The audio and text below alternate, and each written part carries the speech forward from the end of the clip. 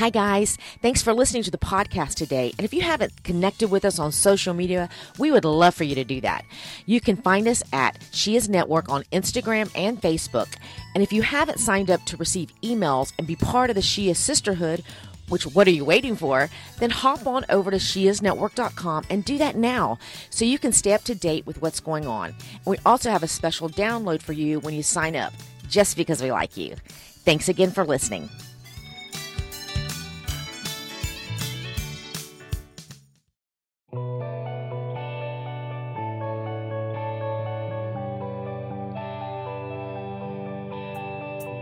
Hey you, I am so glad that you're here today. There's a verse in Ephesians that has been so alive in me these past few weeks. And you might have seen me post something about it on social media, but it's found in the first chapter of the book of Ephesians, and it says, "It is in Christ that we find out who we are and what we are living for." Now, that's read from the Message translation because you know how I love the Message version. But this wording of "in Christ" is used over 150 times in the New Testament. So I'm thinking it's something that we need to pay attention to. I mean, what does it mean for us to live our lives in Christ?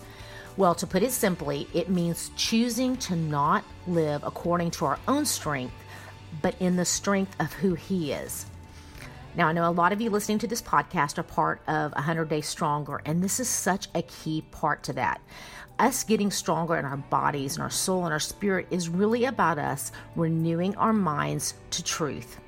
And we live in a time where more than ever, we have to search for that truth.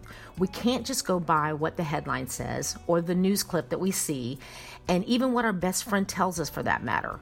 And we've become lazy and expect to be spoon-fed our information and our intelligence. And that, my friend, is making up a world filled with a lot of misguided people that are basing their identities and their lives on the opinions and the views of whoever has the loudest voice. And it's up to you and I to seek out truth.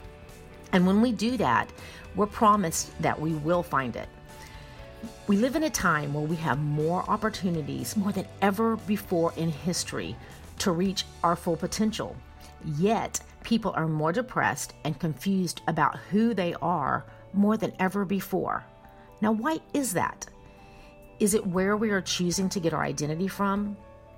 You know, one thing that has always stood out to me as I've looked at the life of Christ is that He always knew who He was. I mean, it didn't matter what circumstance He found Himself in. And I think sometimes we think, well, He was God in the flesh, so yeah, life was easier for Him. But we know from Scripture that when He walked on this earth, He walked it fully man. I mean, He didn't live some cushy life free of problems. People talked about Him. He had hard days, but He got His identity from heaven and not earth, not from those around Him. He knew people could be fickle with their feelings, and He saw that firsthand as praises and cheers turned to attacks and death. If we live our lives by the words and the approval of others, then we will rise and fall on those words and opinions. Our identity must be found in Christ if we ever hope to live the life that we were created to live. And when that foundation is strong, then we can follow the example He set of walking through our everyday life, living fully from this sacred place of identity. So, here's a challenge for us today. What do you believe to be true about Christ? And if you need to, write that down and really think about it. What do you believe to be true about Christ? Then renew your mind to that truth. That's the next step. And then live your life from that perspective. I love you guys, and we'll talk soon.